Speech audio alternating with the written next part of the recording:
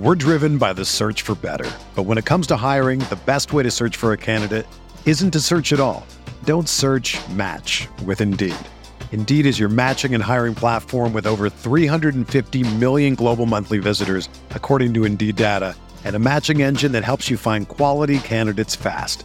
Ditch the busy work. Use Indeed for scheduling, screening, and messaging so you can connect with candidates faster. Leveraging over 140 million qualifications and preferences every day, Indeed's matching engine is constantly learning from your preferences, so the more you use Indeed, the better it gets. Join more than 3.5 million businesses worldwide that use Indeed to hire great talent fast. And listeners of this show will get a $75 sponsored job credit to get your jobs more visibility at Indeed.com/Blue Wire. Just go to Indeed.com/Blue Wire right now and support our show by saying that you heard about Indeed on this podcast. That's Indeed.com/Blue Wire. Terms and conditions apply. Need to hire? You need Indeed.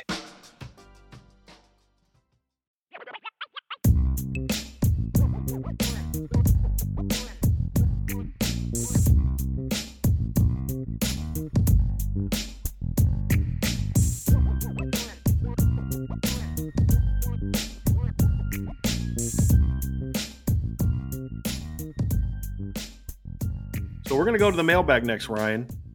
And I want to dive into this. But before we do, please hit that like button, folks. Hit that subscribe button. Hit the notification bell. Share this podcast. Ryan, we'll kick things off. We had some questions about it, but we told people we're going to talk about it. I want to talk about the loss Notre Dame had on the recruiting trail yesterday. Yep. See, Elijah Page decommitted from Notre Dame. Based on most of the intel we have, we think he's probably going to end up at USC right now, but there's some other schools kind of making a run at him. Let's just give kind of a background. There's a couple different factors that went into this. It's not just Notre Dame's bad. I don't think this had as much to do with Notre Dame being 1-2 as people think. I think there's some other things that went into it. I think results this year have mattered, but not the Notre Dame results as much. So Ryan, let's kind of give into some of the reasons why. I'll say this: we did not expect this to happen until the day of. We did not get an inkling. Although Ryan, you had a little bit of concerns because Elijah has always been very receptive and responsive to you. Last couple of weeks, he hasn't been. He hasn't responded to your texts and calls, so that's always a little bit of a concern. And, of course, yesterday we got word that he was going to eventually decommit, which he did. And so let's talk about that a little bit. Yeah, I mean, first and foremost, it's a massive loss for Notre Dame, right? Like, we're not going to paint the brush of like, hey, this isn't that big of a deal. Notre Dame can recover. Can they recover? Maybe. We'll see what happens. But ultimately, me and Brian have spoke very glowingly about our opinions of Elijah Page. This is the only true left tackle, I think, that was in the Notre Dame class, right? So 6'7", 300 pounds out of Pinnacle, really talented football player. And whoever ends up with Elijah Page, I think is going to get a terrific football player who's going to continue to develop and be a great player down the road. The reasonings behind this, what we're told, is the biggest concern, the biggest reason was the distance aspect. That's what he's saying. Now, yes. We did have Brandon said that he told us on this show when he committed that distance wasn't a factor. But again, he's a teenager. Kids can change their mind. And you've got schools telling him how important it is. And I think that's a big factor here. But 100%. Just for context. Yeah. No. And Brandon, I saw you put that on the board too. And you're right. I literally asked him about that on the show. So you're right, Brandon. He did.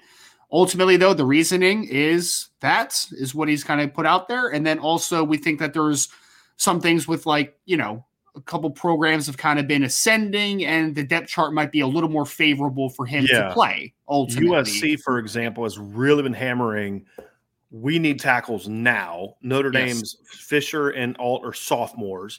Most linemen stay 4 years. They have Emil Wagner, who was a top 100 recruit last year. They got Charles Jagasol in this class.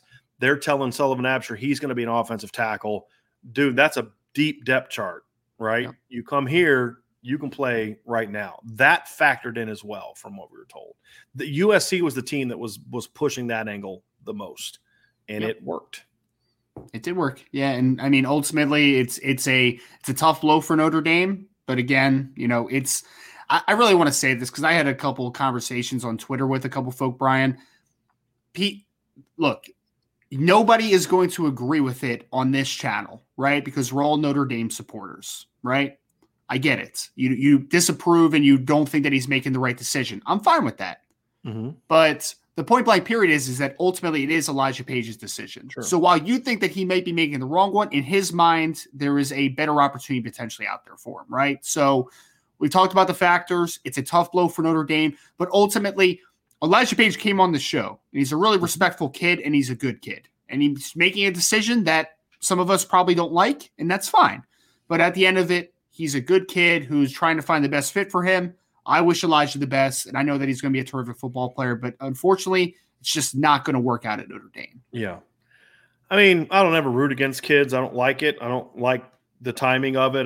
Just kind of reeks of like, okay, things aren't going great and you're bailing. It is what it is. But I mean, the reality is nobody should ever be tweeting things at a kid other than, hey, man, bummer, best of luck to you. I mean, 100%. And it's just the reality of it. But he thinks he's making the best decision. I don't agree with that.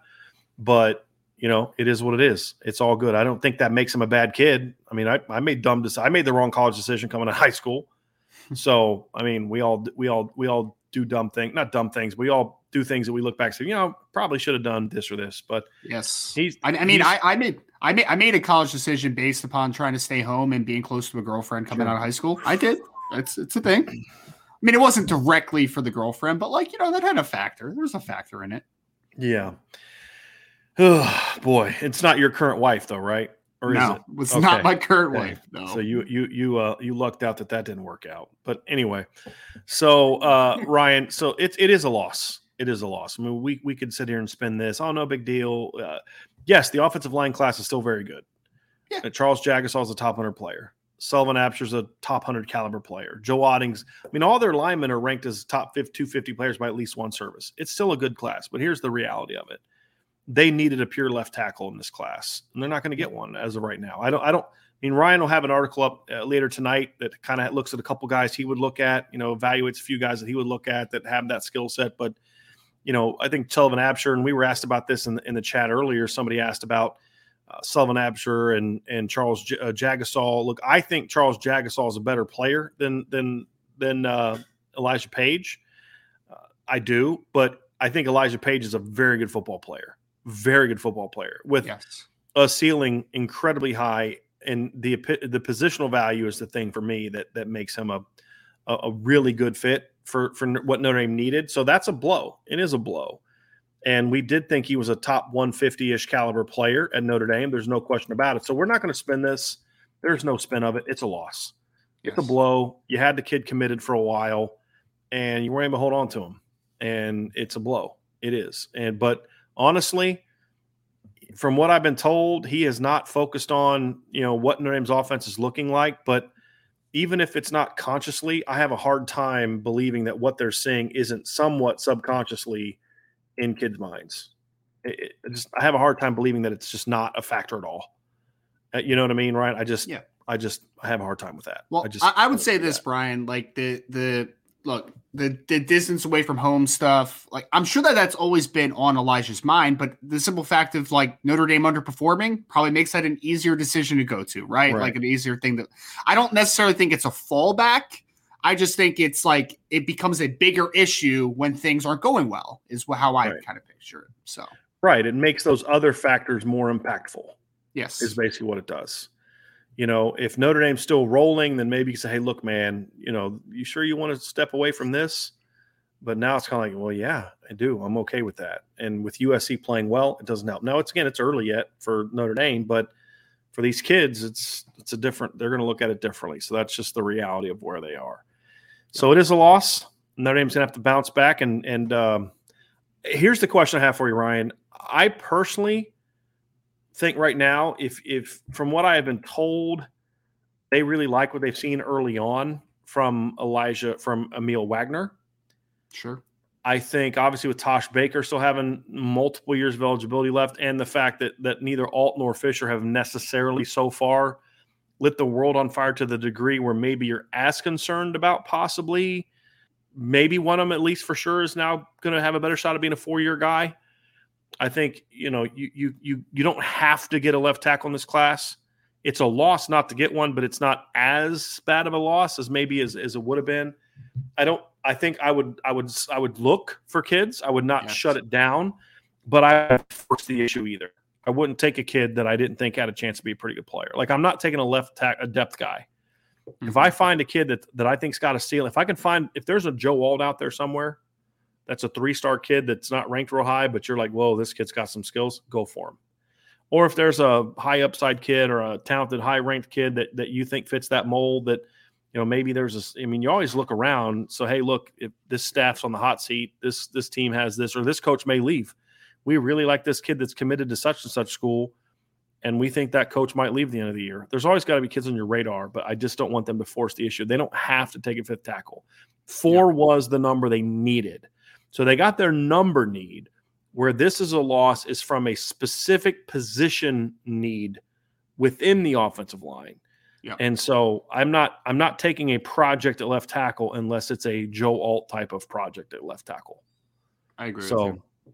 Yeah, I wouldn't press the issue. I mean, to your point, right? It's not like you're sitting with 2 guys right now and you had a numbers issue at the spot. I think that I do think just kind of researching a little bit, just over yesterday, that there are a couple kids that are intriguing and a couple guys that I would definitely do my homework on. But to your point, Brian, like I'm not reaching for a kid that I don't really have a high opinion on just to fill that left tackle spot. Like I think there can be other options. And then, hey, 2024, maybe you take another tackle that you weren't prepared to take. Maybe the number goes up a little higher. So I agree with you. I don't think that you fill just to fill. It only has to be a player, in my opinion, that you truly do love. So I agree.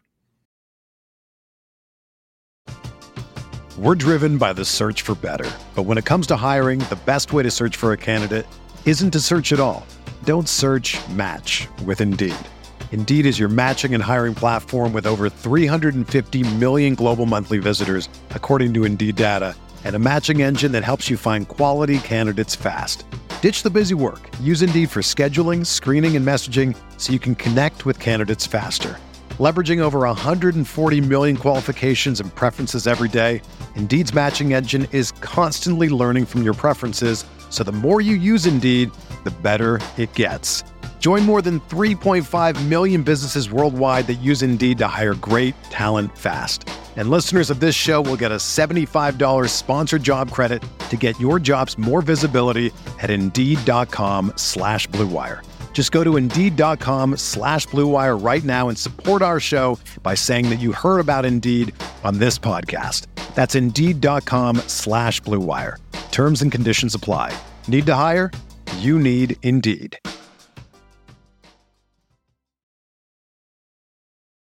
Everyone should start their day with a great cup of coffee. And for my family, that means the latest blend from Trade Coffee. My wife loves Trade Coffee. And when my parents were in town for the Notre Dame season opener, I turned them on to Trade Coffee as well. Let me tell you about Trade Coffee. It's a coffee subscription service unlike anything you've tried before because they partner with top independent roasters to freshly roast and send the best coffees in the country direct to your home on your preferred schedule.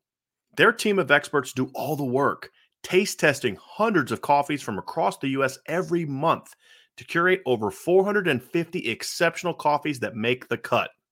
The coffee we got from Trade was superb. My wife is very picky with her coffee. I've told you that before, so I trusted Trade Coffee and had her fill out their quiz. They sent us 3 different blends, and they batted 1,000. We received the Holmes blend from Sparrow Coffee in Michigan, the Big City French Roast from Joe Coffee in New York, and the Black Velvet from Atomic Roasters in Massachusetts. That's our collection, and trust me, we're adding to it. But if what I got isn't up your alley, don't worry. Trade will have whatever it is you want. You can shop their most popular coffees by roast or flavor profile, or you can take their coffee quiz and get expertly matched with coffees you'll love. So if you want to support small businesses and brew the best cup of coffee you've ever made at home, it's time to try Trade Coffee. Right now, Trade is offering our listeners a total of $30 off your first order plus shipping at drinktrade.com/Irish. That's drinktrade.com/Irish for $30 off. Try it out today. We have a couple things kind of related to this down here, Ryan, that we'll kind of get to. And Brandon, well, let's just say this from James Mertz. James says, is it extremely rare for a commit to decommit and recommit later if the team is doing better than the commit expected? Yeah, it's rare, but it happens. That was Aaron Lynch's thing. Aaron Lynch didn't really start looking back at Notre Dame again until they went on that 4-game winning streak at the end of the year and smacked Miami. That victory over Miami and the manner in which they did it was the thing that really opened up his eyes enough to where Notre Dame could kind of get in. We saw Stephon Tuitt flip to Georgia Tech, but he flipped back to Notre Dame like almost immediately. That was a really, really quick one. It happens, but it's not frequent. Unless it's like kid leaves because there's a coaching change and then the new coach comes in and he really likes the new coach and then decides to come back. In this instance, it doesn't happen often. It doesn't.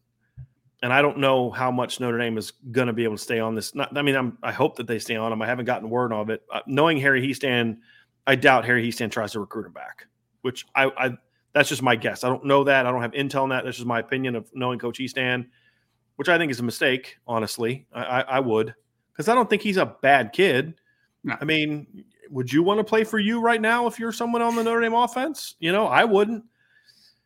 So that's kind of where I would be. And then John A1 had a couple comments regarding this. He said, need Emil Wagner to pan out now more than ever. Agree to a degree. Yes, I agree. Makes your margin for error a little smaller, for sure. Absolutely. Yep. Agreed. And then John A1 also said, and this is absolutely spot on, the best thing Notre Dame can do right now is win. They've got to show on the field that Notre Dame is an annual top 10 team. Right now, Notre Dame isn't in the top 40. Yeah. It's hard to argue that. Yep. Hard to argue that. So yeah, you're right, John. Winning cures all usually. Yeah. So it does. It does. I mean, that's just look. I mean, the kind of kid Notre Dame wants. Like, I don't want the kids as I don't want a bunch of kids that are like, hey, I'm going to Notre Dame no matter what, right? Like, because those kids, like, you want it. Don't you kind of want a kid that is a little bit turned off if you're not a winning team? Like, don't you want that kind of kid that, yeah, I care about academics and I care about grades, but you know what? I also want to win. Sure. And I don't see that happening there. I think most kids are smart enough to wait and just kind of let the season play out a little bit. And like I said, I don't think this is a thing where he is only looking around because they lost. I just think that was one of those things where all the other factors kind of played a role in that. Mm-hmm. So that's kind of where I'm coming from. We did have some super chats here. We had one from Truman Dumel. Truman, haven't seen you in a while. Good to see you back in here. Is Drake May a better quarterback than Drew Pine or Tyler Buchner? Right now he is. Yeah. Yeah, by far right now. He's definitely a better prospect than Drew Pine. Tyler Buchner's debatable. Tyler Buchner's a weird kid to evaluate right now, right? And this is kind of more – people in the chat know that I'm incredibly high on Tyler Buchner as a talent. Yeah. But here's the reason why I have said in the past, Notre Dame has to go get a transfer quarterback. Now, I'm not saying go get a transfer quarterback and just hand him the job. Mm-hmm. Give Tyler a chance to fight for the job. But the reality is, this kid has now missed three out of the last 5 football seasons. He played 1 game in 2018 and got hurt. Played all of 2019, was brilliant. Missed all of 2020, not his fault because of COVID. So it's not about injury prone. It's about the lack of development. Missed all of 2020. Yep. And then comes out last year and plays as a backup. And then this year he starts 2 games and gets hurt. Mm-hmm. So in the last 5 years, Tyler Buchner has started in 15 games. That's a severe lack of development that he needed this year. And he's going to miss it again. That's the big concern for me. I have zero doubt about Tyler Buchner's talent. Yeah. And the people that were writing him off after 2 starts just from his production, to me, were not fans of his to begin with. And to me, fan, I don't mean that in the traditional sense, like you're a fan, so you're going to support him no matter what. I just mean, like, for whatever reason, you didn't think he was that good to begin with. Mm-hmm. I think he's incredibly talented. I think Notre Dame did a poor job getting him ready to run an offense that he was going to be really comfortable with the first 2 games. But the reality, too, is the kid hadn't played a lot. He hadn't played football as a starter in a while, and he was going to need, like if Tyler Buchner doesn't get hurt against Marshall, I'm much more confident about this North Carolina game. Much more confident because I think he would have broke out a little bit last week, and I think his run threat would have really ripped up North Carolina this week. Mm-hmm. But the reality is he's not going to get those games. He didn't play against Cal last week. He's not going to play against North Carolina. He's not going to play the rest of the year. And it's not even just the injury-prone aspects of it, Ryan. Yep. The lack of development's the concern. 100%. And people say, well, you get C.J. Carr to reclassify. C.J. Carr being the starting quarterback in 2023 is not the answer. Now, is there more of a, it might be good for him to reclassify now from Notre Dame standpoint? Yeah, for sure, to help improve your depth chart. But C.J. Carr is not the answer to the starting quarterback dilemma in 2023. It's going to have to be a grad transfer, in my opinion, or it's any kind of transfer if the kid can get into school. Now, you let Tyler and you let Drew and you let Angeli and you let C.J. Carr if he reclassifies, all battle, and may the best man win. And then if Tyler beats that kid out, great. But you need to bring in a kid like this year. We thought you and I both advocated for bringing in a grad transfer quarterback this year as just a depth guy to protect you against if this exact thing happens. Tyler gets hurt again. This is what you needed protection against. But it wasn't someone to come in and necessarily beat him out. So I didn't want Keaton Slovis, anybody like that.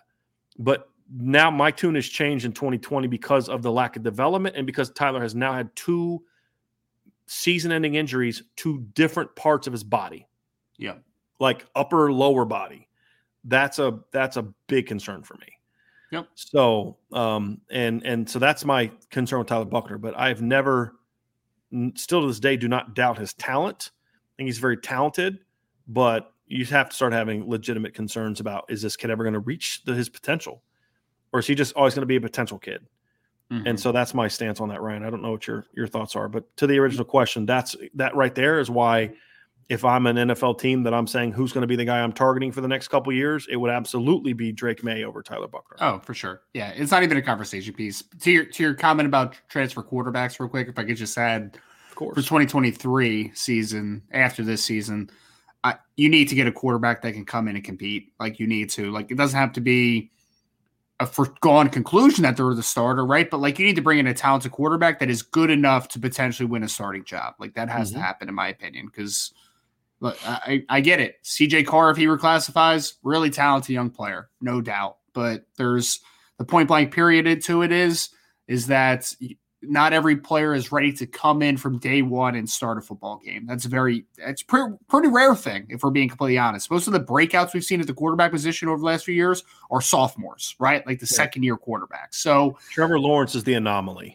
for a million reasons. Well, yes. Yeah. I mean, Justin Fields didn't play as a freshman. Bryce Young didn't play as a freshman. CJ Stroud didn't play as a freshman. Like, they're all sophomore breakouts, right? Like, it's James Winston didn't play as a freshman. Kyler Murray didn't play as a freshman. Joe Burrow didn't play as a freshman. I mean, we could do this all day. Mm-hmm.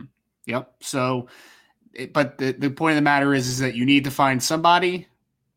I think it's more than just a depth piece. I think you need to find somebody that can come in and that can compete with Tyler Buchner coming back from the injury, a talented player. Who that is, I have no idea. Don't ask me. I don't know right now. Talk to us at the end of the year as far as specifics. Yeah. And it doesn't have to be a Power 5 guy. If it's a group of 5 kid that's lighting the world on fire and needs to step up in competition, that's fine too. If it's a Jack Cohn type of guy, like if Jack Cohn had an extra year of eligibility, this offense would look a lot different right now. Mm-hmm. It would. And that's not even a knock on Tyler Buchner. My opinion doesn't change about Tyler Buchner. It's just Jack would have been more ready to step in and run the offense that Tommy Rees is still trying to run. That's the key. And that's as much of a coaching issue as a player issue, but that's a different story. But even if it's a Jack Cohn type, I'd like a little bit more mobile version of it. But I think Notre Dame fans now, the ones that never appreciated Jack Cohn, have a much greater appreciation of Jack Cohn now than they did a year ago. So wish it just would have come a little bit sooner. So Truman, that's appreciate the super chat pick or super chat there. And, obviously always appreciate your support, man. Very, very much. Have another super chat from Brian NY. As a 6-foot quarterback, Brian would have been perfect for Notre Dame. Yeah, I wish. The problem is Brian couldn't have got into school at Notre Dame. So that one wouldn't have happened. Neither could have Ryan. So yeah. You're fine. John Monty. What is super chat? Thanks, John. They have to play smart, no mistakes like false starts or targeting plays. Play smart, and they should win. Great show, guys, as always, go Irish. I'm going to push back a little bit on the targeting thing. I agree with you completely on the false starts and those type of things. But, I mean, last time Notre Dame played in Chapel Hill, their second-best defensive player got kicked out for targeting, and he was a DB in the second quarter. So, with penalties, it's not so much not getting a targeting. It's the when and the who and the how, and it's like with false starts. False starts don't kill you. but there's times when they can kill you. 1st and 10, they can kill you because they put you behind the sticks. 3rd and 1, they can kill you. 2nd and 2 to 2nd and 7, yeah, you can get out of that. You're okay. Like it doesn't hurt as bad. Yep. But, false start when you're at your own 2, you're fine. You know what I mean? Like, you're all right. I'm joking. But it's really the when and the timing of it, John. But no, I think John's overall point, though, is playing smart absolutely has to be part of it.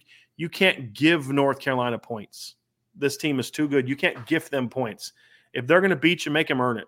Don't give it to them. And that's a very good point, John. And absolutely. When you're not playing good football, you can't play against yourself either, right? So, don't play against the team. Don't play against your opposition. Do not play against yourself. Right. Tyler Evans with a similar comment in his super chat. No false starts on 3rd down. 100% agree. 100% agree. All right, we got some more questions here. If you have questions, get them in, folks, and we will get to them here as we get deeper in the mailbag. Archer 452 said, "Can the D stay strong all game? Can Pine hit guys in space and let them make plays? This game feels like a huge measuring stick for the rest of the season."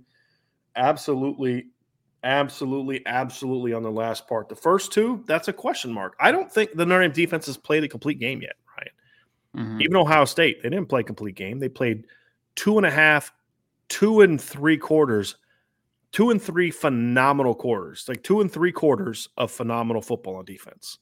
Yep. Last quarter and a little over a quarter, not so much. Marshall, nope. Even against Cal, they did a lot of good things against Cal, but they also did things defensively that let Cal back in the game. With the missed sacks and the scrambles and all that kind of stuff. So, can they play strong all game? We'll find out. They're going to need to. Can Drew Pine hit guys in space and let them make plays? Hope so. We saw him do it last year. We haven't seen him do it this year, and that's going to be the big key. I mean, I'm thinking the Mayer play up the seam, hitting Kevin, coming backside, hit Kevin Austin for the touchdown against Wisconsin, throwing Braden Lindsey the go route that he caught for a touchdown against Cincinnati. We've seen him do it. He just hasn't been that guy. He didn't look like that guy against again, the things that we were chalking up as like steps in the right direction last week were like the most basic things that a quarterback should be asked to do. Like, hey, he hit a slide route in the second half. Good job. And why are we acting that way? Because he missed him in the first half. There's a ways to go. I'm getting Ryan frustrated again. But that's where they're at offensively, Ryan. And they have to make a big jump from game 3 to 4. Now, the good news is we've seen Notre Dame do this before. And this is something that I think you and I were discussing. Was it you and I that were discussing this the other day about Notre Dame's game 3 to 4 jumps in the past? No, I don't think so. I think I saw something like, under Brian Kelly, I believe if I remember, there's something like 9-3 in going from game 3 to game 4. And some of their losses were like early. They lost in year 1. They lost to Michigan State in game 3, but then lost again to Stanford, who was number 4 in the country with Andrew Luck the next week in game 4. 2011 in game 4, they went on the road and beat Pitt. 2012, their 4th game was against Michigan. They got a win. Didn't play great, but they got a win over a ranked Michigan team. 2013, they beat they weren't playing great coming into that, but they beat a really good Michigan State team in week 4. A team that Notre Dame was 2-1 at the time, had beaten Temple and Purdue, and then lost at Michigan. Remember that game, 41-30, and it wasn't that close. That was the game where Stephon Tuitt had the defensive touchdown to make it even closer. But Michigan outplayed them in that game. And then week 4, they went out and beat a really good Michigan State team. 2014, they went on the road or neutral site game and beat Syracuse on the road. 2015, game 4 was UMass, which was the second start of the Deshaun Kaiser era and put 62 points on them. 2016, I believe, was another one of the losses. Yeah, that was Duke at home. They lost to Duke at home, so that was a bad year. 2017 is when they really started to roll in game 4, was against Michigan State. They made a pretty big jump. They were much better that game than they had been the year before. 2018 was the most noticeable. They struggled the first 3 games and then had week 4 was going down to Wake Forest. So went down to the Carolinas, and you had scored 24, 24, and 22 points your first 3 games, and then you come out against Wake Forest and you put up 56. So, I mean, we've seen a little bit of this. We're coming off of a Georgia loss in game 3 in 2019, and then the next week you come back at home in game 4 and you beat Bryce Perkins in Virginia 35-20. Really took off in the second half. 2020 was an anomaly because week 4 was like in October. So, I mean, I'm going to look at that. And then last year, week 4 was the Wisconsin game. So they've had some really good jumps in week 4s, right? Not every year. So does that happen this year? I don't know. Let's hope. So it's one of those things where people say, the biggest jumps you make are from week 1 to 2. What we said at the time was it depends on the team. Every team is different. Is this Notre Dame team ready to make a jump from week 3 to week 4? I have no clue, Ryan. None. Because I don't have a good feel for this team right now. At least offensively, I don't. I have a little bit more confidence in the defense, but even then, I'm like, I don't know what kind of game plan Al Golden's going to put together. I'm a little nervous about that. I want to see, do they put a pass-heavy game plan together and ignore the run like they did against Marshall, which let Marshall run on them.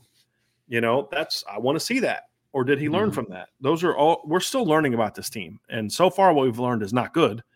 But hopefully, they can right the ship this week. So I just hope. I know everybody that comes on the post game show on here has seen a very depressed and angry Ryan the last few weeks. So I want there to be a happy Ryan this week, right? I want to be yeah, stomped them, yeah. Linebackers play great, yeah. Keep moving, But we'll see. Mm-hmm. Especially heading into a bye week, because if you think the players and the coaches are going to be miserable on a bye week and a loss, imagine us. That's not going to be fun. Not going to be fun at all. Yeah, it's going to be very interesting, Ryan. It's going to be very interesting. So, and I did want to make a note too about that Iowa State Baylor game. Part of the reason I didn't want to take that at first, because somebody had brought this up in the chat. One of the reasons I didn't want to bring it up first because Iowa State is actually favored in that game by 2.5. Mm-hmm. Which kind of made the upset part of it a little bit is it really upset? Iowa State's favored, but it is an unranked team over a ranked team, which is why I went with them in that game. Yeah, I mean, that's why I said I didn't feel great about it. But the Oregon-Washington State game is probably the next one. There was another question somebody asked about, Ryan, regarding these picks, and we had someone down here, Shannon Heiduck, said his upset pick is the Gators over the Vols, 30-24. History matters, and Florida has owned this series. They have recently. There's no doubt about that. They have recently. What's the spread on that game, though? Does that count? Does that technically count? What do you mean? Because they're both ranked, aren't they? His upset ranked? Pick, meaning relative to how does it hit the parameters of our? It's a 10.5 point spread. Is it 10.5? Wow, I didn't even know it was that high. That's crazy. It would definitely be considered because it's on the road and the point spread, 10.5 point spread. I can't believe it's 10.5. That's crazy. Yeah. I didn't even see that number. Wow. Yeah. 10.5. Wow. They are low. It's a big spread. Yeah. That's a big spread. Oh man. I didn't know it was that high. That's crazy. All right. Yeah. I wouldn't touch that game personally. If I was really betting, I would not touch that 10.5. Absolutely. There's so many reasons I don't bet. You watch how games play out and you're like, who'd have saw that coming? Here's another one about this weekend that I looked at for a second, and that is Robert Bishop has said, what about Oklahoma versus Kansas State? I'm hoping that Kansas State gets them. I'll be honest with you, Ryan, if Lincoln Riley was still the coach at Oklahoma, I would feel a lot better about picking Kansas State because for whatever reason, that's one of the teams he had problems with. Yeah. And every coach has that. Every coach, Cal would give USC some games those years when USC was rolling under Pete Carroll. And even when they didn't have, Aaron Rodgers at quarterback, they'd give them some games and had a couple upsets on them. It's just for whatever reason, Kansas State has just had they just seem to have some games where you're like, wow, you guys really lost to Kansas State, huh? I remember the game that Notre Dame lost to Michigan in 19. I remember we were driving up for that game, and it was a night game, and I'm listening to it, and I'm like, yo, Oklahoma's about to lose to Kansas State. They did. But Kansas State has beat Oklahoma 2 of the last 3 times they've played, Ryan. They beat them in 19 and beat them in 20. And then last year, Oklahoma beat them in Manhattan, but it was 37-31. And then, even some of the years where they had wins, Kansas State also won in 12 and 14. That was under Bob Stoops. But, 2017, it was a 7-point win. Oklahoma blew them out in 2018, but the 2017 game was 42-35. So they've given them some battles. They've really played them tough for whatever reason. I don't know what it is, but, yeah. I just haven't loved what I've seen from Kansas State so far. I would love to pick that game because I really like Deuce Vaughn a lot. He's a fantastic player. Malik Knowles is a good football player. Their former left tackle, now left guard Cooper Beebe's a really good football player, but Adrian Martinez just isn't that guy, man. Yeah. He's just not, unfortunately. So nope. If Skylar Thompson was still there and healthy, which was the big problem in the last 3 years, I'd consider that. Yeah. But no, I haven't loved what I've seen from them. But I didn't love what I saw from them coming into the Oklahoma game last year either. And they were 3-1, but they had a couple ugly wins that year as well. And they're a strange team, man. They're a strange, like going into the Oklahoma game in 2019. They were coming off of a 7-point win over TCU, who was just, that year not good. They were a 5-7 team. And then the 2 weeks before that, they got blown out by Oklahoma State, got blown out by Baylor. And then they go and beat Oklahoma. Jalen Hurts in Oklahoma. So I can't figure Kansas State out, man. I really can't. Oh, and when they beat Oklahoma in 2020, the game before, they lost to Arkansas State. So, it's just one of those weird matchups. But again, Lincoln Riley's not there anymore. So I don't know how that's going to be. And it's because it's not program related. It's usually head coach related. Whatever it is about my team, we don't match up well against that, and that's usually kind of how it goes. So I just don't know enough about Oklahoma and who they are to feel good about that one. It's at Oklahoma as well, Ryan. If it was in Manhattan, I'd feel maybe a little bit different, but I don't see them going on the road and beat the one thing that Brent Venables has done so far is the defensive talent needs to keep getting better at Oklahoma. It's not great right now, but they're flying around a little bit, man. They are playing a lot better defensively, and I like Dylan Gabriel as a college quarterback. I think he's pretty good, so yeah. They haven't played anybody good on offense yet, but they've done what you're supposed to do to teams that aren't good on offense if you're a good defense. Yeah. They've given up 13, 3, and 14 points. This is a team last year in the opener, Ryan, gave up 35 points to Tulane. Yes. So playing bad teams. And Tulane was bad last year. Correct. Bad. Yeah. In 2020, they gave up 38 and 37 and 45 in 3 of their first 4 games against Kansas State, Iowa State, and Texas. 2019, they gave up 31 points in the opener against Houston. Again, so you say, they haven't played anybody, but they're doing what good teams do defensively against bad teams. And look, in 2018, which I felt was the most recent Oklahoma team that actually had a chance to maybe compete for a title, maybe because of Kyler Murray, the lowest point total they had that year was 14 points. They held 2 teams to 14 points, Kansas State and Florida Atlantic. And this year in 2022, they've already beat that twice against UTEP and Kent State. Now, again, UTEP and Kent State aren't good, but in 2018, Ryan, their non-conference was Florida Atlantic, UCLA, and Army. Remember, Army almost beat them that year. 2017, I think, was the best Oklahoma team, and they only held 2 opponents under 10 points all year, and that was UTEP in the opener and Kansas in November. Was that Baker Mayfield's last year? Yeah, Baker's last year. They gave up 41 points to Baylor. 35 to K-State, 52 to Oklahoma State, 31 to West Virginia. So, look, this is a way different defense than it's been. Now, will it continue when they get in a Big 12 play? I don't know. We're still learning about these coaches. But they showed me a little something last week against Nebraska. Nebraska's reeling. But Nebraska came on that first drive, Ryan, and went right down the field on Oklahoma.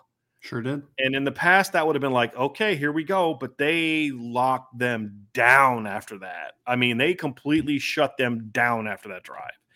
And, Nebraska never really threatened them. And the thing is, Nebraska had 327 yards and 4.3 yards per carry, yards per play. That's the most that they'd given up all year so far.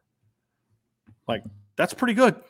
That's pretty good for Oklahoma. So correct, Ryan. Brent Venables has done a really nice job so far getting that defense right, to where their offense doesn't have to score 60 points in every game. Yep. So take some pressure off. So good stuff there. It's an interesting game. And we already asked that one. Rob Osgood said, I just asked the D-line and D-ends to pin their ears back and go rampage on the UNC offensive line. Play like hell has no mercy. Play that quarterback. Make that quarterback start having happy feet. Yeah. I'm there.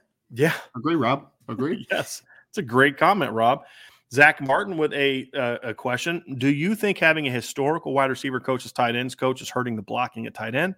Sort of like Al Washington moving from linebacker to D-line at Ohio State after leaving BC. Just a little quick thing. He left BC to go to – he spent a year at Cincinnati. Then he went to Michigan. So he was the D-line coach at 17 at Cincinnati, and then moved to linebackers to Michigan. Just a little note. No, I don't think it's hurting the blocking, because the blocking wasn't that good last year, except for George Takis, who we were told by sources couldn't catch. That hasn't been a problem for him at Boston College so far this year. He's had at least 2 games with 6+ catches so far. And did you see that touchdown catch he had last week? That little back, he made a phenomenal, like going up and getting his feet down, made a great touchdown catch last week. So Ryan, no, I don't think that's an issue. No, I think people get so wrapped up in, well, where did this guy coach before? Look, if you can coach, you can coach. Yeah. Like I played quarterback in college. I played receivers my freshman year, and then I moved to played quarterback. I spent my whole career playing quarterback.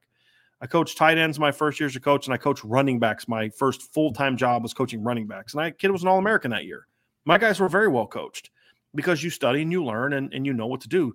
You know, Jared Parker's been primarily a receivers coach. He played receiver, but he's been an offensive coordinator. I mean, he's had a lot of responsibilities. He took over as interim head coach when they fired Darryl Hazel back at Purdue. He knows how to teach blocking, and they work with Harry Heastand.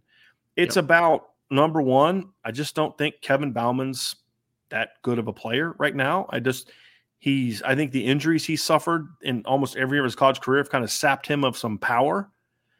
Kane Barong, who's their second strongest offense tight end, weight room wise, has been hurt all year until the last week and a half, 2 weeks. He's finally got cleared.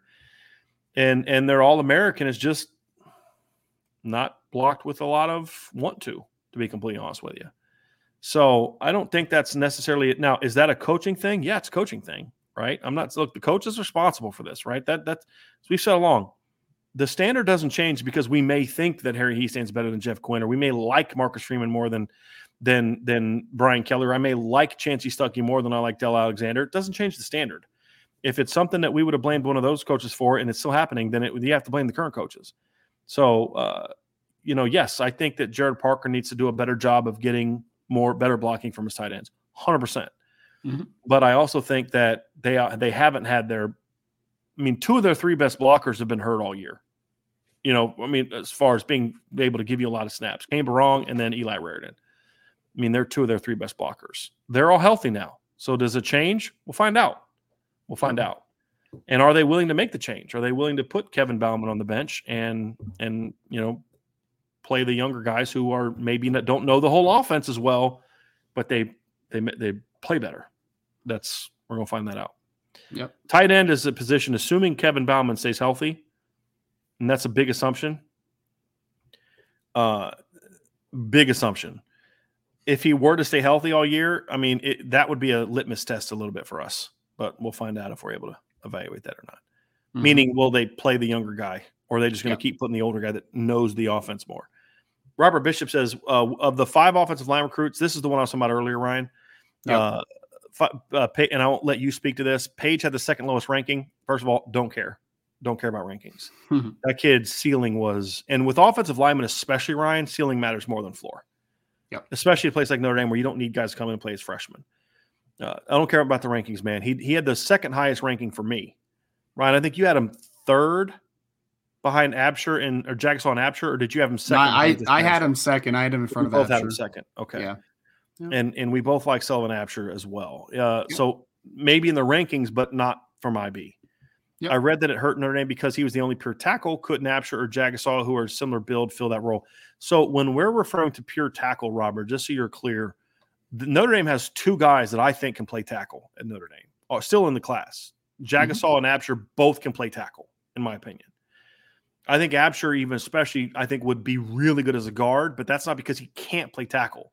I think he is a physical, mauling, just kid that I want to put a guard and just drive block and down block, but he's an athletic kid.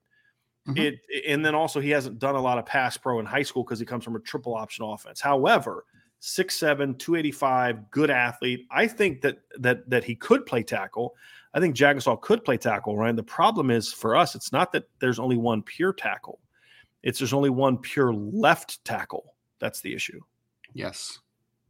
That's that's the biggest thing, right? Is that you're trying to when you try to put an offensive line class together, you're trying to envision what will it look like, right? Like, how does it all fit together?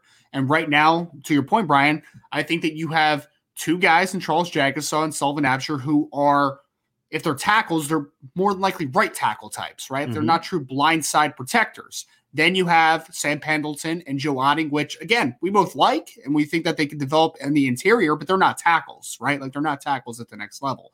So you have two tackles. Neither one of them, in my opinion, are most likely left tackles. So that's the real troubling thing, Robert, is that we know how important a left tackle position is, right? Your blindside protector. And moving forward, again, you have your two tackles right now for at least another season after this. Well, we'll see what happens with that. But who's the next left tackle? Maybe it's Emil Wagner. Maybe, if he can gain the weight and he can maintain it, hopefully. But then the question mark is, if it's not Emil, who's now? Who is it? Right. And I don't know the answer to that. I don't think there's an answer on the roster, if I'm being completely honest, right this second. So that's where it kind of gets muddled and it gets a little muddy. Just the fact that you don't know who that left tackle in waiting potentially could be if it is not Emil Wagner. That's why it was an important position for them to hit. And unfortunately, with Elijah Page decommitting, it's a hole in the recruiting class right now. Mm-hmm. Absolutely. We got a couple down here for the upset pick, Ryan, and this is an interesting one. I looked at it briefly, but I just don't know enough about him yet. But there's a couple people, Ray Holcrofts, that I see App State getting beat easily by JMU. JMU's been playing well, but yeah. And Connor Burke said JMU over App State outright. And so just so you all know, when we do upset picks, they are outright. We are not picking against the spread per se. We are using the spread as a gauge for what is considered an upset. But when we pick upset picks, we're talking about that team wins the game. Not, hey, I have this team, they're 30-point underdogs. I think they're going to lose by 10. That's my upset pick of the week. No, it's about they've got to win the game for it to be that way. But what I will say, Ryan, is if JMU had one more game under their belt, I'd be more willing to jump on that bandwagon. And this is the reason I didn't go with it. JMU's looked really good so far, like really good. They're 2-0, and they've blown out both of their first two opponents. They blew out Middle Tennessee 44-7, and they blew out Norfolk State 63-7. The problem, however, is, if we're being honest, neither one of those teams are really any good. Middle Tennessee is like 2-1, but they beat Colorado State, who stinks, and they beat some 1AA team. They're not that good. Mm-hmm. And then, of course, Norfolk State's terrible. I mean, they got beat by Marshall 55-3. So I just don't know if we know about them yet. And App State comes into this game battle-tested, big time. They almost beat North Carolina. They beat Texas A&M. I would love to see JMU win this game. Virginia guy here, but I don't know enough about JMU and how tested they are to really jump on board on that one. This is a different animal. I do know something about JMU. One, their wide receiver, Chris Thornton's a good football player. But, Brian, do you know who their starting quarterback is? I do not. I do not. Former Temple and Colorado State quarterback Todd Centeio is their starting quarterback. So, who's lighting it on fire right now for James Madison. So good far. For him. Yep. JMU was one of the few teams that could really give North Dakota State some games in recent years. Yep. They really could. They've given them some games. They really have given them some games. So those will be interesting ones, guys. Those will be really interesting ones. Let's see here. We got one from Archer. I'm going to have to disagree with him on this one. He says, I hate neutral site college football games. Regular season games should always be played on campus. So I don't like neutral site one-offs usually unless it's a big matchup. Like what I hate is when like Alabama plays Duke in Atlanta. That's junk. But like if Alabama and USC were going to like meet in Texas and play, which I believe is what happened when they played in 2016, correct? Didn't they play in Arlington? Yes, believe so. Like that game makes a lot of sense. It's because it's not a home and home. It's just a one game thing. I'm okay with that being, because like sometimes you don't have the ability to schedule a home and home because your schedule's booked, but we've got this one game, you've got a game, we've got a game, let's play, but maybe we can do something in a recruiting hotbed we'd both like to tap into. I'm okay with those. I don't love them all the time, Ryan, but I'm okay with them if they're big games. But the other one is The reason I'm going to somewhat disagree with him here is I like traditional neutral site games if they have been traditional neutral site games.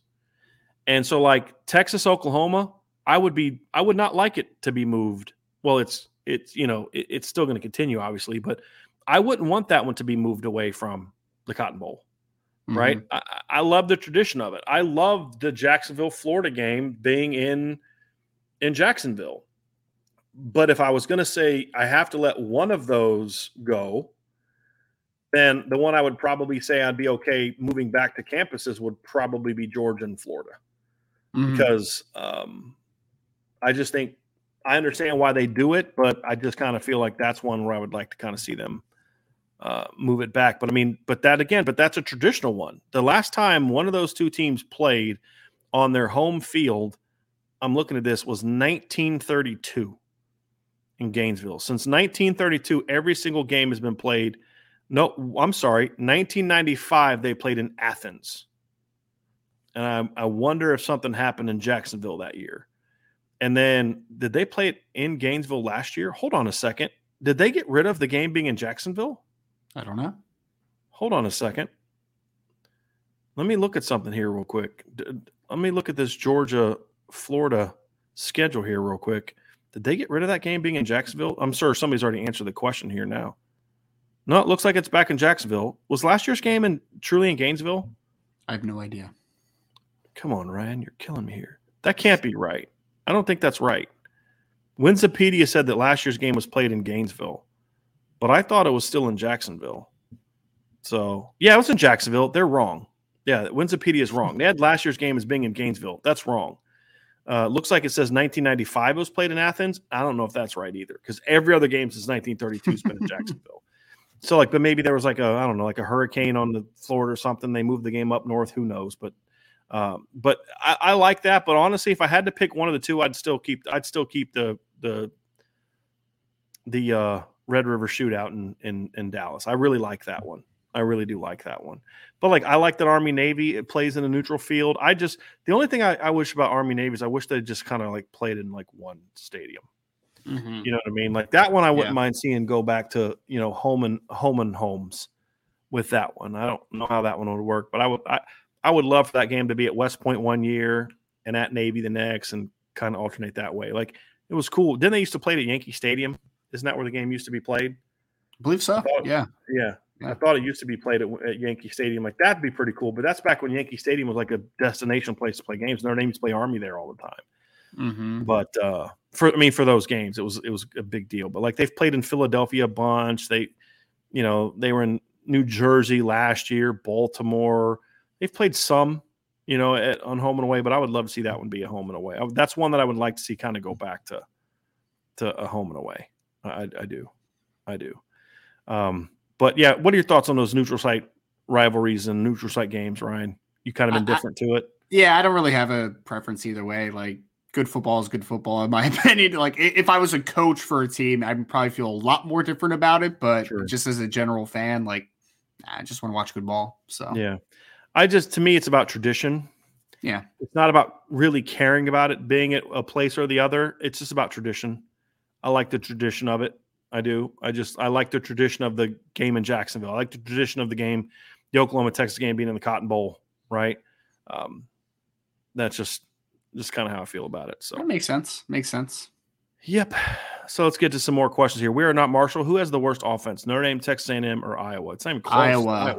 Iowa comfortably. I don't know what the updated stats look like now, but everyone, I would just like to say before last game, Spencer Petras had a 45% completion percentage, did not have a touchdown pass, and their leading rusher had over 100 yards, but he was only averaging 2.8 yards a carry. Iowa is terrible. He did their potential All-American tight end. Yeah, their potential All-American tight end Sam Laporta had 10 catches for 60 yards going into the last game. It's not good.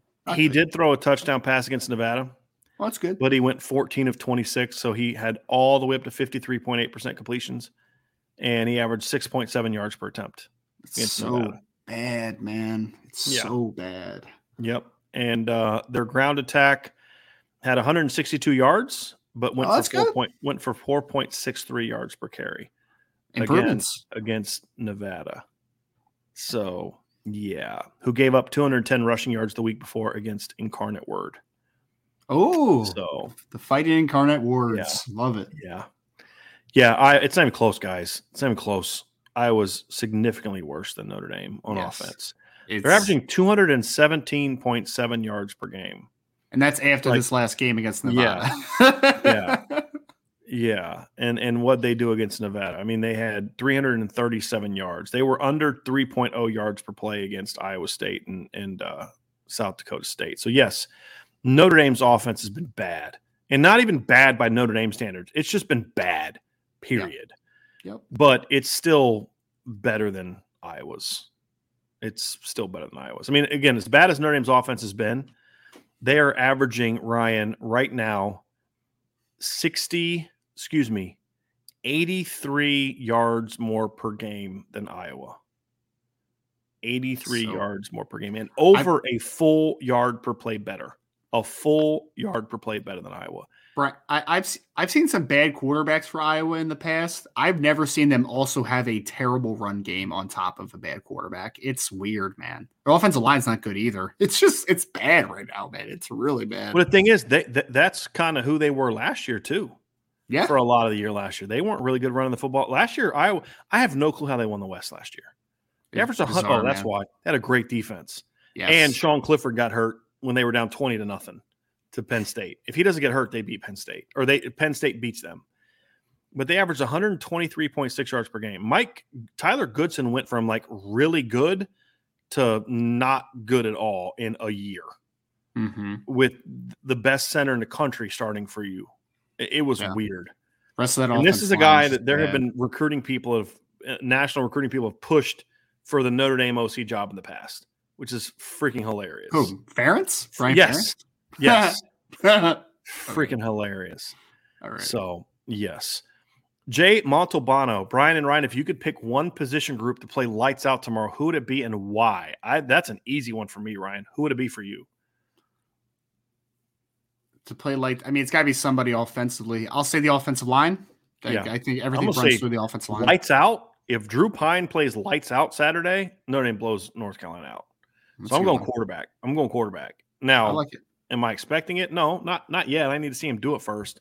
But if you could say, hey, what for this Notre Dame team? Because if the offensive line just plays solid, the receivers just play solid, and the running backs are just solid, but Drew Pine is just, John Stockton it out there, just getting the ball where it needs to go. This team will, because this is a bad defense. It is. It's a bad defense. So they don't have, the offensive line, it's not the true every game. The offensive line doesn't have to play like the Joe Moore Award winners against North Carolina. Just be good. Just be solid. Sure. And you'll move the ball. But if the quarterback's ripping them, I'll feel very happy. This is an odd question I never thought we'd be answering, Ryan. From Brandon Plesner. B. Ryan, how do you feel about Taylor Swift performing at halftime of this year's Super Bowl? Who would you like to see perform? So 17-year-old Ryan Roberts had a thing for Taylor Swift, but 30-year-old Ryan Roberts does not care at all about Taylor Swift anymore. So I guess indifferent again, Brian. It's whatever. I'm probably not going to listen to it anyway. So I don't care. That's my thing. I'm not going to listen. I'm not going to watch it anyway. I watch the Super Bowl. I don't watch NFL hardly ever. I'll watch the Super Bowl because it's just the one last year was cool though. Yeah. The one last year was cool. Yeah, they had all the rappers on there and stuff. I didn't like it. I didn't like it. Oh. No, it was okay. I don't know. I had some issues with it, but I don't know who that. I'm not a big Kendrick Lamar. Not a big fan of his music and modern rap in general. Just whatever. It didn't do it for me. Seeing now, if Snoop and Dre would have performed 15, 20 years ago before they were grandfathers, it'd be a little bit different deal. But I've never been a big halftime show guy. There's been a couple. Who was it recently? There was somebody recently that did one really good because I normally don't watch them. That's my time to get up, go to the bathroom, make some nachos, stuff like that, right? Mm-hmm. But even when I was a kid, I didn't really watch halftime shows. My parents would, but I didn't. What I like, what the Super Bowl stuff I like is I like the national anthems better. Somebody Lady Gaga a couple years ago, just did a tremendous job with the national anthem. I'll never forget when Whitney Houston did it when I was a kid. Like, I think it was around the time of the first Iraq War. And I mean, it just was like, tears and just the patriotism and all. I mean, but I like a good national anthem. Somebody that just really just crushes the national anthem. Lady Gaga is a really good singer. So yeah. Well, and she didn't, she's kind of strange and she does these crazy things and all that. But like, when I heard she's going to do it, I was like, okay, what kind of outfit is she going to wear? Like, I was actually like genuinely nervous. Like she was going to, because I don't know her personally, know much of her personally. I just know she wears weird stuff when she performs. Yes. Yep. And she had like the nails, but she was red, white, and blue, and then some people like just butcher the national anthem. They'll just like that's not what. Do you remember when Fergie did it? Oh God, that was so bad. So bad. But Gaga's rendition of it, man, like even now in my 40s, like I've heard a million national anthems. I was tearing up, man. It was tremendous, no doubt about it. Someone said the Prince halftime show. I remember that one. That was funny. The young Ryan Roberts was also amused at the Justin Timberlake, Janet Jackson fiasco back in the day. Do you remember that? Sure. I remember. I didn't watch it, but I heard about it certainly afterwards. Like I said, somebody else just said that. But that's more the perverted side of you guys, not so much that it was a good performance. Oh no, I was too young to even appreciate it. I was just like, what the heck just happened? Yeah. I don't know what happened. Yeah. It's funny. You're like the 17-year-old. Like when I was 17, I don't even know if Taylor Swift was even born yet. But I'm not. She was born. You're not that old. I don't know. Like when I think of the problem is too, as I'm kind of old. It's like some of these people I don't even know. Like who was the one? Somebody just talking about The Weeknd. I didn't even know who The Weeknd was until I heard he was playing the Super Bowl. I was like The Weeknd. I'm like, yeah, the game's on Sunday. Yeah, it's The Weeknd. Like, no, The Weeknd's performing. I'm like, what is The Weeknd? Is that a band? Like, no, that's a dude. I'm like, there's a guy's name is The Weeknd, and he doesn't even spell it correctly. So I don't have a clue. That's so funny. Somebody said Meatloaf. I do remember Meatloaf having a really good, and I'm not even a Meatloaf fan, but he had a really good halftime show. He's got a good voice, though. He's got a good voice. My dad's favorite of all time, and I know he listens to the show, so he'll probably hear me. But do you remember when Paul McCartney did the halftime show the one year? That was pretty good. I didn't watch it. My dad watched it, but did Meatloaf do a halftime show? He might have done something else. Hold on. They said he was at an All-Star game, so maybe that was it. But I remember he did something that I really liked. U2, I know a lot of people love when U2 does it. Somebody said that. I'm not a U2 fan. Yeah, I'm not like I think was it Rolling Stones when I was a kid. I can't remember. Probably. I was never a big Rolling Stones fan. And I grew up more in the Beatles. I've said this. I think I said this. You ran the two most overrated singers of all time, in my opinion. And there's going to be Notre Dame fans are going to push back on me, and knowing where you're from, you may push back on me too. I'm going to agree with you. Agree with you. Go ahead. Yeah, so we did talk about this. Mick Jagger's number one, and Bruce Springsteen number two. I didn't think you were going to go that way. I thought you were going to go John Bon Jovi. No, I like John. I like Bon Jovi. I think he's a little overrated of a voice. A little overrated. His voice is overrated, but he's a great performer. Yeah. Sure, I agree there. Bon Jovi's great artist, a great performer. I like their music. He has a good voice, not a foot, but he's got some classic songs. 100%. I don't know. Like Bruce Springsteen. First of all, he always looks constipated. Like, dude, did you need to like push one out before you came out and sang? Like, he's like, did you ever see the thing "We Are the World" that they did back in the Live Aid? Live Aid thing. Yeah, which was that song still to this day like kind of chokes me up a little bit. But like even then, like he gets up there and like he doesn't even have much like, and he's just like his song, like the words he's singing aren't even like that powerful. Like it requires this really like, and he's just like, and it's like, dude, what are you doing? My dad does not like Bruce Springsteen at all. I just don't get the Bruce Springsteen infatuation people have, man. I've never got it. But yeah, the Rolling Stones, Mick Jagger, Bruce Springsteen, very overrated. Yeah. Very overrated. So.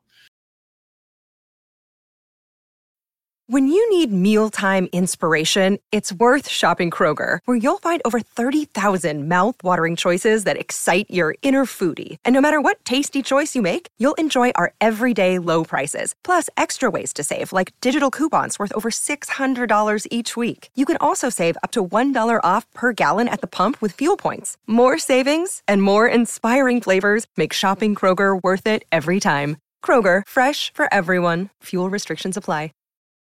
For the ones who work hard to ensure their crew can always go the extra mile, and the ones who get in early so everyone can go home on time, there's Grainger, offering professional-grade supplies backed by product experts so you can quickly and easily find what you need.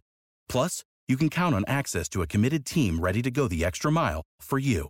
Call, click Grainger.com, or just stop by. Grainger, for the ones who get it done.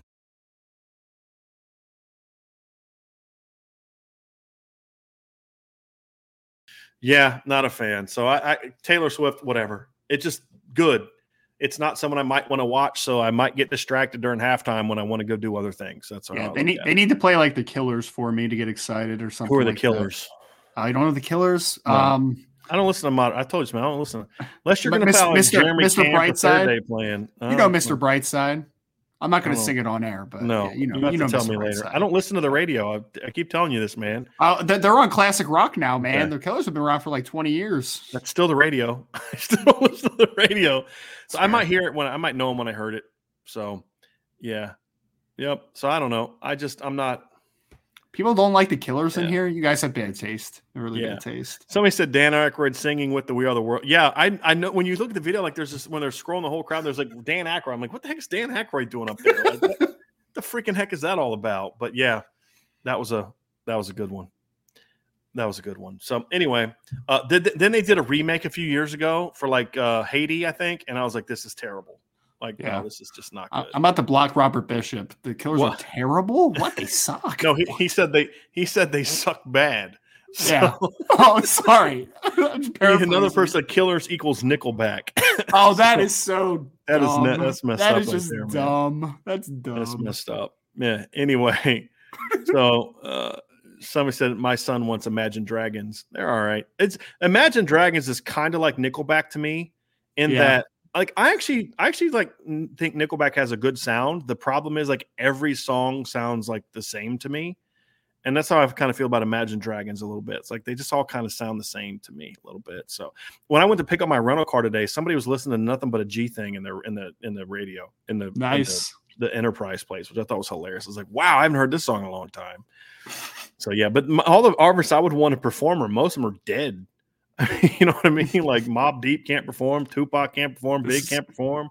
So see, this is what I'm curious about right here. Charlie Weiss's last belt move just said Brian knows Imagine Dragons, but not the Killers. Agree, Charlie. Well, the reason I know Imagine Dragons is because they have a bunch of songs that they would play on like CBS and ABC and ESPN before football games. So I'd be like, "Who's that?" And then it's like, "Oh, it's Imagine Dragons." So that's how I know them because people would play them. It was like a football song. Like I know we're going off songs, but like songs that would be played during games. We're going off on a tangent here, but Jared just said seeing the Killers next month. Ryan, I am seeing the Killers in like 2 weeks. So Jared, I'm there with you, man. There with you. All right. I'm with John Kristofik. I'm there. Yeah. Everybody knows Mr. Brightside. It's a classic. Yeah. Everybody knows it. Craig Bolton. I might know it when I hear it, and I'm like, oh, that's it. Because back in the day, songs didn't always have the name that was anything to do with the lyrics of the song or whatever. Craig Bolton said, "Let's go with Toby Mac." I would not enjoy it. I'm not a Toby Mac. He's okay, but if you're going to go that route, which I don't think that would be great. I would love that, but I'd go like Third Day. I think Third Day. I don't know, Ryan, if you're familiar with Third Day. They're a Christian rock band. I don't know that actually they're together anymore, or Jeremy Camp, because they actually have like really like songs you can like. That would be like their songs would fit a halftime show really well, because like I like something kind of up tempo for halftime. Like I don't want like, there's some like, okay, when I was younger, I loved Nora Jones. She had a great voice, right? When I was getting coaching, great, but she's not someone I would have for like a halftime show. Right. Like let her sing the national anthem, right? Like don't have her do the halftime show. Like not everybody's like a halftime show type of artist. I think someone is going to have some upbeatness to that. So that's what I would want somebody like that. So upbeatness. Yeah. I like that. Yeah. Some upbeatness. There's gotta be some upbeatness to the halftime show, in my opinion. Right.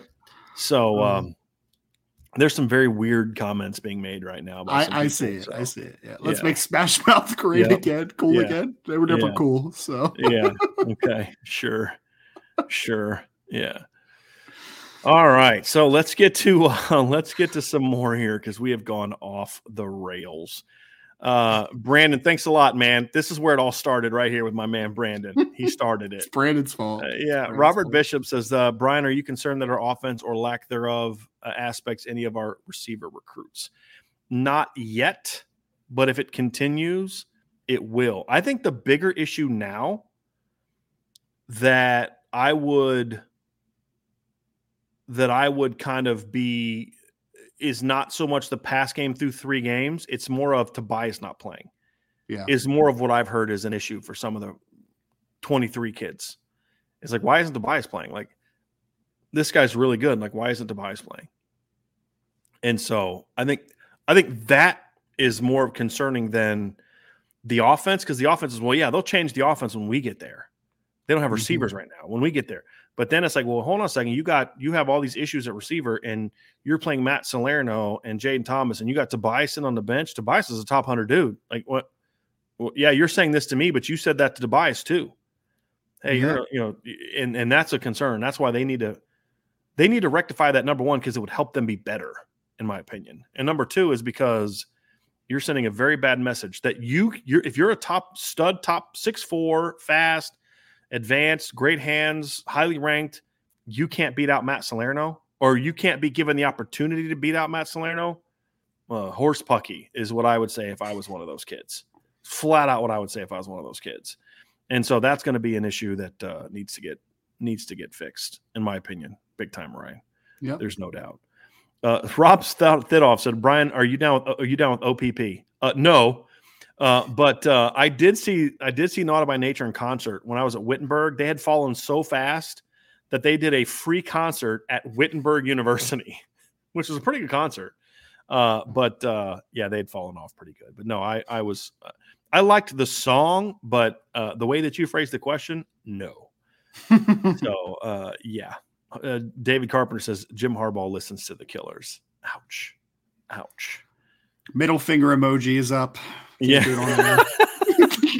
The Sunset Kid. This is awesome. The Sunset Kid says, Brian, I don't know if you remember me. I do. Asking you to pray for Jenny D because she has breast cancer. I'm glad to tell you she is cancer free. Thank you for the prayers. God is great. Absolutely. Man, that is great news. That is absolutely great news. And then we always appreciate when people do come in here for prayer requests that you keep us updated on it. There's no doubt. There's no doubt. So we are happy to hear that. That is amazing. We have a super chat from Ray Holcraft. He said, yes, Ray, thank you. Thank you for your super chat, by the way, Ray. Thank you for a great show and great IB community. Love how people support and pray for each other here. I learn about football here and laugh as well. Great job, Brian, and Ryan. Now, this comment was made before we started talking about halftime shows. So I'm curious if Ray still feels that way about the show. But well, we definitely made him laugh if it hadn't at that point. So yes. And then Archer asked, you were at WIT. My high school girlfriend went to WIT, and I made a drive out there to visit her. I did. I was there for 1 year in 2001. I was an assistant coach at Wittenberg. Yes. John A1 says, if Notre Dame runs the table and finishes 10-2, how do you see the 2023 quarterback room playing out? I don't think they have. Question. Do you think they have to run a table to get a quarterback? I think if anything, like how bad the quarterback room looks right now might be more appealing, attractive. Yeah. I mean, I'm interested, John. I mean, I feel like people keep asking about the 2023 quarterback thing, and I just keep talking about, it's a couple guys that we know of that are kind of who the staff has an emphasis on, or at least their eyes on. And it's just something that needs to be figured out throughout the season. Right. So I think if there's some momentum riding through, it'll help things. But I also think Brian's correct in the sense of like, if it isn't great though, you can still sell like, hey, he might be able to play early here. Right. Like come play ball type of thing. Seriously. So it's going to be interesting, man. I don't know who the 2023 quarterback is ultimately going to be. I still think that they're going to get one. It's just my polls. It's how I feel. Could change. That's just what I think. But I mean, you're going to have someone that's going to come in and compete, right? With Tyler Buckner and a grad transfer potentially, Drew Pine if he's back, Steve Angeli. There's competition. I think this offseason is going to be vital at the quarterback position. Yep, absolutely. To specifically to the question, how do you see it playing out? I mean, really still depends on if CJ Carr is going to reclassify or not. It's the big question. And I think I think Tommy really wants him to reclassify is what I think is the case.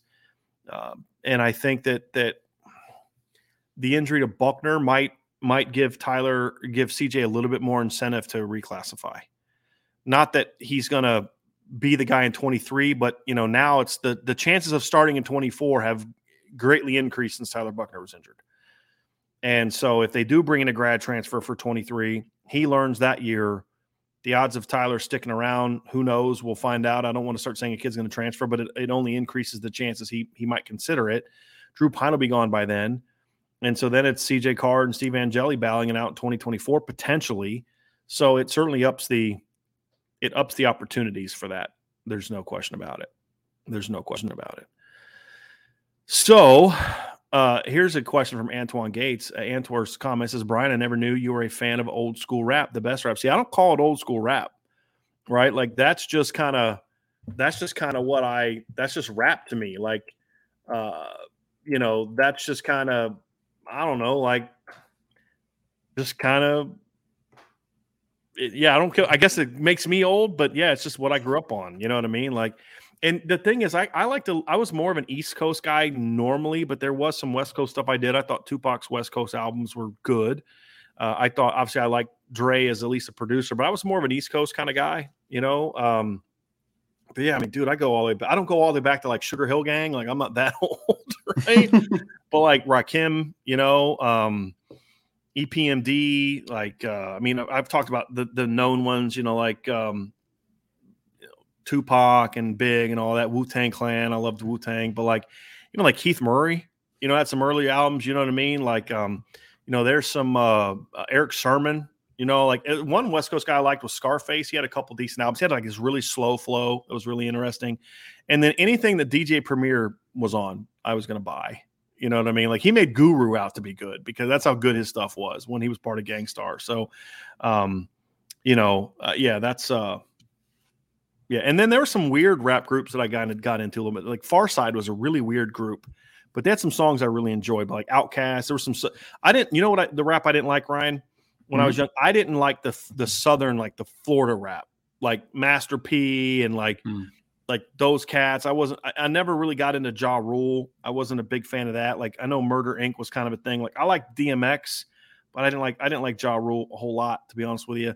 So I wasn't like an East Coast guy, West Coast guy. I tended to like the East Coast stuff more. I just like good lyricists, but I like people that had good. I mean, if you could there's been okay rappers that had hit songs because, you just got to put the right track down. And that's why I said like anything that DJ Premier was, Primo was going to do was just for me was going to be it. But yeah, that's what I grew up on. I don't really listen to a whole lot anymore, but if I'm going to listen to music, that's what I'm going to put on for the most part. So yeah. And yeah, that was kind of my thing. But that's like, even like I put Busta Rhymes on that highlight video I did, So like I had some Busta Rhymes stuff back in the day. He was another guy who was he had some stuff that was real cool. And then some other songs like, oh my God. Redman, another guy that I liked. So yeah, there was some big time music back then. I don't know why. It's like Kendrick Lamar. Okay, I respect him, I guess, but I just don't enjoy his music. Like Drake. It is whatever it is. I just don't. It's just not my style. It's just not something I really like.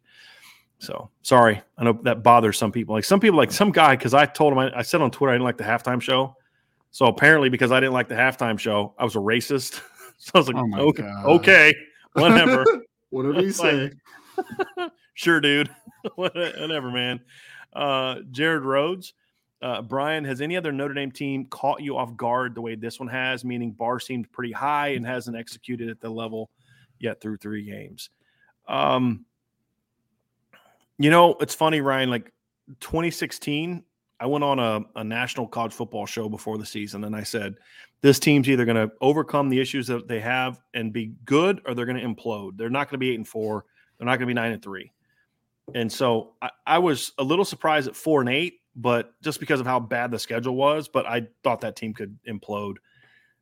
2018, in the first 3 games, surprised me a little bit because I thought the offense was going to be a lot better. I did. And obviously the Michigan win was big, but they were so bad against Ball State, and they were so bad against Vanderbilt. those games surprised me. And so I'd say that's probably the closest thing, Jared. But this team has been on offense has been so far away from not just even where I thought they'd be, but just where any person did anybody be like, yeah, they're going to score 15 points a game through the first 3 games or 18 points or whatever, you know? I mean, did anybody think they're going to be this bad on offense? I don't know. Nope. I have a hard time seeing it. I had a very hard time seeing it. So even sources didn't think that too, right? Yeah. I mean, it's just crazy, man. Yeah. I mean, people who were at practice, you know, Yeah. like, I mean, just, yeah, man. Like, yeah. Not great. So Nelly, I was not a Nelly fan. Sorry. That was not my thing. That was your not bag. Not my bag. No, like, you know, it's a group that I respected their talent, but I never like really dug their music a ton, was A Tribe Called Quest. Like, I respected their it's kind of like some rock music. Like, there's some rock music, man, I really appreciate how good they are with those instruments and like, boy, that guy can, you know, like Metallica. I can really appreciate Metallica's like talent with guitars and well, the drummer's not that good, but the guitars, but like, I just don't like that kind of music. You know what I mean? Like, it just doesn't, like, I don't get into it, but I can respect, like, wow. Like, I could listen to a great pianist and be like, man, that guy, that is just, wow, that's moving. You know, I appreciate like talent, right? But I don't like, there's some country music. I'm like, boy, that guy has some really good with the guitar. There's a drummer on this rock band that's, boy, it's a really great drummer, but it's like, I don't particularly care for music, you know, but I respected A Tribe Called Quest because they actually had like, it wasn't like a bunch of digitized stuff, like, you know, like the Roots is a group I have a great deal of respect for. I don't particularly love their music. It's not my thing, but they actually like play instruments. It's not like digitized stuff. I mean, they actually play instruments. They're not like on a, you know, DJ cutting it up in the background. It's actual, those guys play instruments. Yeah. I respect that. It's like, but it's just not my cup of tea kind of thing. But, you know, yeah, that's one. Tribe Called Quest. Most of my friends love Tribe Called Quest, but it just wasn't for me, you know? So there was one group that I liked a lot growing up that nobody else liked, Lords of the Underground. Did you ever listen to Lords of the Underground? Don't know who They that had a is. song called Chief Rocka. I don't know what it was, but they had a couple songs I liked a lot. I was never like, Onyx had some good songs, but I didn't particularly care for Onyx. You know what I mean? Like, they just had a couple songs that were like, okay, this is something you're going to play at a party. You know what I mean? So, yeah, but yeah, it was very interesting taste. Man, you know, it comes from my dad. So people ask, like, how kid growing up in Ohio, you know, Northwest Ohio, how did you listen to that? I was like, well, it's just kind of music. I grew up with my dad listening to like the Temptations, the Four Tops. My mom was a big Al Green fan. So it's just like the natural manifestation from that as a kid was to R&B. And then the manifestation from R&B was into hip hop when that kind of became a thing. And, you know, so it just was kind of what I grew up on. So like my parents bought me like this, you know, the radio, you had like the 2 cassettes and then you could tune the dial and then you had the record player. So like I'm listening to my dad and mom's old 45s. My dad's some like Beatles and stuff like that. But like most of their stuff was like the Temptations, the Four Tops, you know, like Supremes. My mom, like I said, my mom was a big Al Green fan. Bill Withers, you know, stuff like that. So like that's before my time, but that's what I grew up on. And that just led me into, you know, kind of just led me into a different type of music. So yeah, but I can, there's not a single type of music that I don't like a song or a group on, except for like heavy metal, like that crazy, like that like I just like, yeah, I can't do that. Like the country is like, there's some my favorite type of music to actually go to a concert for is actually country music. Because it's like, too. It's like you can just, because you can go with some friends and just enjoy being there and you know, because everybody knows country songs and all that kind of stuff. But yeah, like rap concerts, I don't enjoy a lot, but country concerts just seems like a more laid back environment. So that's fair. It's kind of interesting. Although I wouldn't be sitting there like listening to country music in my car or in my room. You know what I mean? So just I have a weird thing with music. You know, weird thing with music. But I blame my parents because they made me play piano when I was a kid. They made me be in the band when I was a kid. Like they wanted me to be well-rounded. So I just had an I wasn't very good with instruments. Like I played the saxophone, I played the piano growing up. I wasn't very good at them, but I just enjoyed good music. So we've learned a lot about you today. Yeah. All because of what? Taylor Swift? Yes, because all because of Brandon Plisner. All because of Brandon. Thanks a lot, Brandon. Yeah, like this. This is the kind of music, I do not like at all. I don't like Marilyn Manson either. No. He's a weird guy on top of not being that good, in my opinion. Yeah. Very weird, very freaking weird guy. Like if I got caught in an alley for him, I'm like, okay, hold on, let me make sure that I got my protection here because that guy's insane. Yeah. So anyway, but that's it. So I think here's what's funny. Archer's absolutely right. Ryan has no idea who any of these artists are. I knew most of them. A couple of them I was like, I have no idea who you're talking about, but I knew most of them. Archer, you're not giving me enough credit. I knew most of them. Yeah. Bone Thugs and Harmony. They had some decent songs, but not. See, I have no idea who that is. I have no idea. They had some decent songs, but like they were kind of weird. Ice Brian. No, you did not have. I was not rocking Vanilla Ice back in the day. Sorry, not happening. So anyway, so I think that's gonna do it for today's show. Did you have Brian? Did you have an embarrassing haircuts when you were younger? By the way? Dude, I've had this haircut since I was like 16 years old. Gotcha. Yeah, and I have a good friend. I found out that he was a Frosted Tips guy back in the day. So just curious. No. Okay. So the only thing I ever did, I didn't have a bad haircut, but like my hair was like grown out a little bit more than this. Yeah. And we were going on our senior trip. And I was not an overly rebellious kid. Like when I got my ears pierced for my freshman year of college, I asked my dad if it was okay. But I was going to dye my hair blonde for our senior trip because some of the girls in the class was like, this one girl wanted to be, she actually is she's a stylist. She like does hair now, but she's like, oh, she always wanted to do that. And she's like, I'll dye your hair. So we went to the store and we bought hair dye because we were going to New York. We're going to Toronto and then New York City for our senior trip. And so she bought this box of blonde thing. And so again, because I'm like, look, my hair's not that long. It'll be really easy to just like in 2 weeks, I can just shave it off and it's back to being brown again. Right. And so she finishes it and my whole head was orange, like a redhead. Right. I'm like, what the freaking heck happened? So I grabbed the box and I look, I'm like, dude, blonde, why is my hair orange? And then you read the finer print, it says any natural red tints will show when you dye it. So I went on my senior trip with orange freaking hair. So like that was probably the craziest hair thing. But no, the only other haircut I had besides this was just I would comb my hair over and part on the side. I'm not a very adventurous hair guy. That's why I not shave my head, but went with a buzz cut my whole life because I don't want to have to deal with hair. I don't have to comb it. I don't want to put gel in it or any of that other crap. Like I don't want to spend any time on it. And the best way to do that is this. It's the easiest way to do that. So no embarrassing hair stories. The answer to Milton Fan 15 is no. Can we get back to football? No, I'm enjoying this. Yes. Let's have fun. It's a mailbag, man. And if we had more football questions, we would ask more football questions. We would answer more football questions. So if you want us to get back to football, ask a question about football and we will, yeah. So there you go. So that's going to do it for today's show, Ryan. So there you go. Thank you for that, Irish Chi-Town. Thank you very much. I appreciate that. Anyway, John, thank you for that very much. So that's going to do it for today's show, folks. We'll be back tomorrow. Vince and Sean Stiers will be back tomorrow. Oh, Tyler Evans said, did we get his super chat? We got one of them. Did he send a second one, Ryan? Did you happen to see if Tyler Evans sent a second super chat? Let me get up here before we get out of here. Did not. Because I definitely don't want to miss any super chats. So just give me a second. Oh, here we go. Oregon State versus Southern Cal. Gotcha. You did mention that game, right? What does Oregon State have to do to win that game, man? Because I mean, look, I think they control the clock. They run the football. I just don't think they have enough athletes on defense to stop USC. That's my big concern. What is that kind of what made you not go with them for the upset?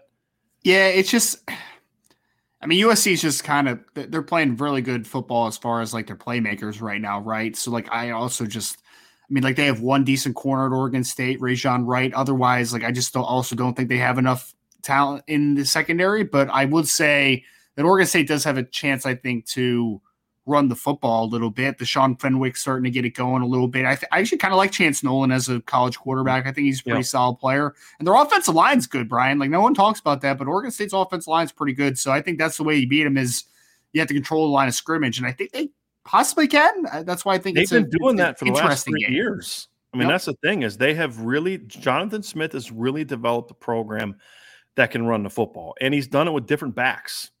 You know, like they had Jamar Jefferson, wasn't that kid's name? Yep. A couple of years ago that just kind of came out of nowhere, and then he goes pro a year early, like should not have gone pro when he did. You know, came out after the COVID year, should not have come out that year. The year before, their leading rusher was a kid named Artavis Pierce. You know, then 2021, last year, BJ Baylor comes out. You know, I mean, BJ Baylor the year before, Ryan, had 27 carries for 124 yards and a touchdown. Then last year breaks out and goes for 13-36, 13 touchdowns, 5.9 a carry. Their next running back was 5.7 a carry. Their next back was 6.4 a carry. You know, I mean, so they have really developed a nice ground attack. And then Deshaun Fenwick is their top back so far this year. And so, you know, I really like what they're doing. They haven't been dominant on the ground early this year like they were in past years, but they've been good.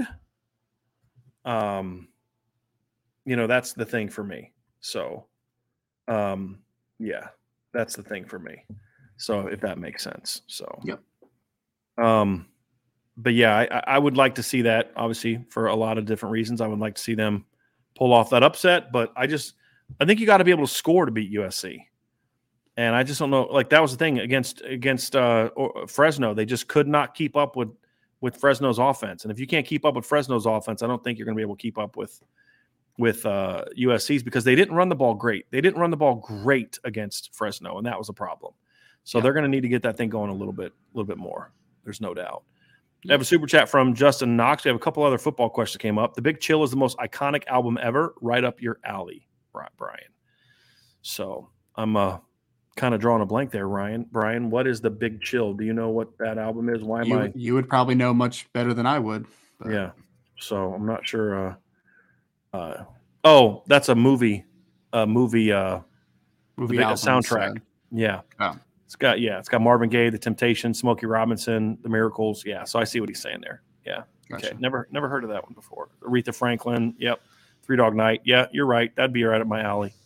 That'd be right up my alley. No question. It's a good one, Justin. Very good one. Beefeater, Brian, if we run into you tomorrow, I cannot promise my 7-year-old will not try to tackle you. Does he not like me? You know, I don't quite understand that one. So hopefully it's a good tackle. So I don't know. I'm not sure how to feel about that one. A couple more questions here. Here's an interesting, Ryan. Mitch Notaro, is Tommy Reese in the hot seat?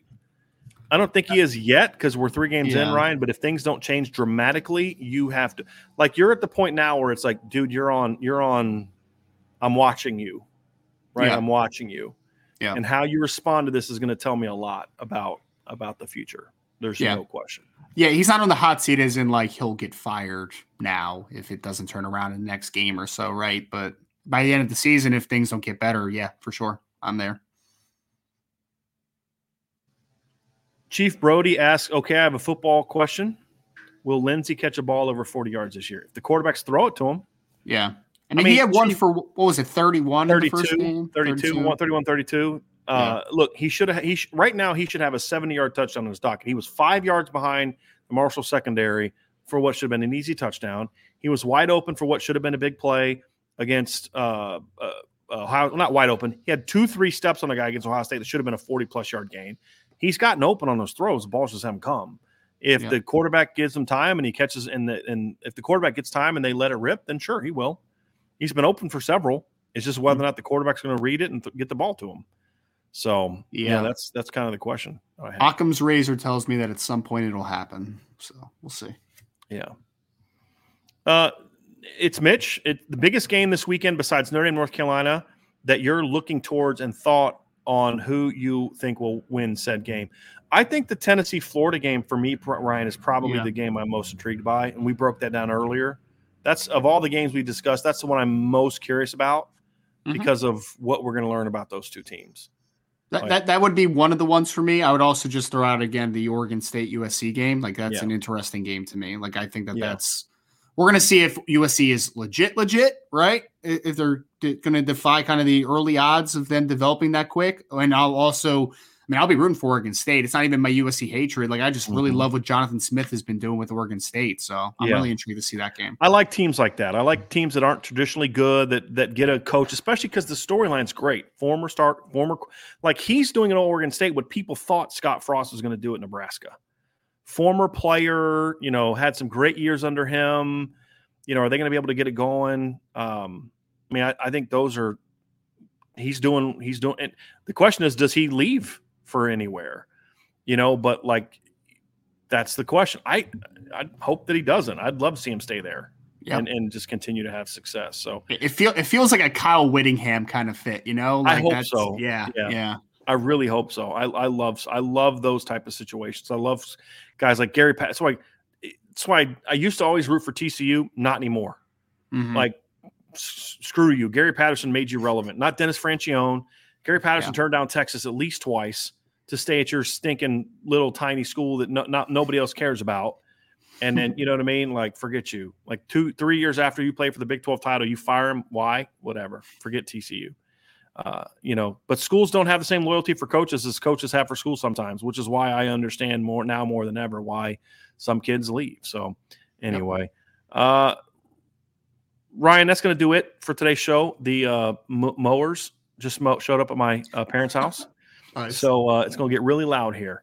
And you've already started to hear it. So that's going to do it for today's show. We went super long. I had fun in the mailbag today, man. So I want to thank everybody for being a part of what we do. Hit that like button, hit that subscribe button, hit the notification bell, share this podcast. And, of course, always like what we're doing at Irish Breakdown. Sign up for the message boards, board@irishbreakdown.com. See you tomorrow, 10 a.m. for the IB Countdown to Kickoff with Sean and Vince. Have a great weekend, everybody. Hopefully I'll run into some of you down in Chapel Hill this weekend.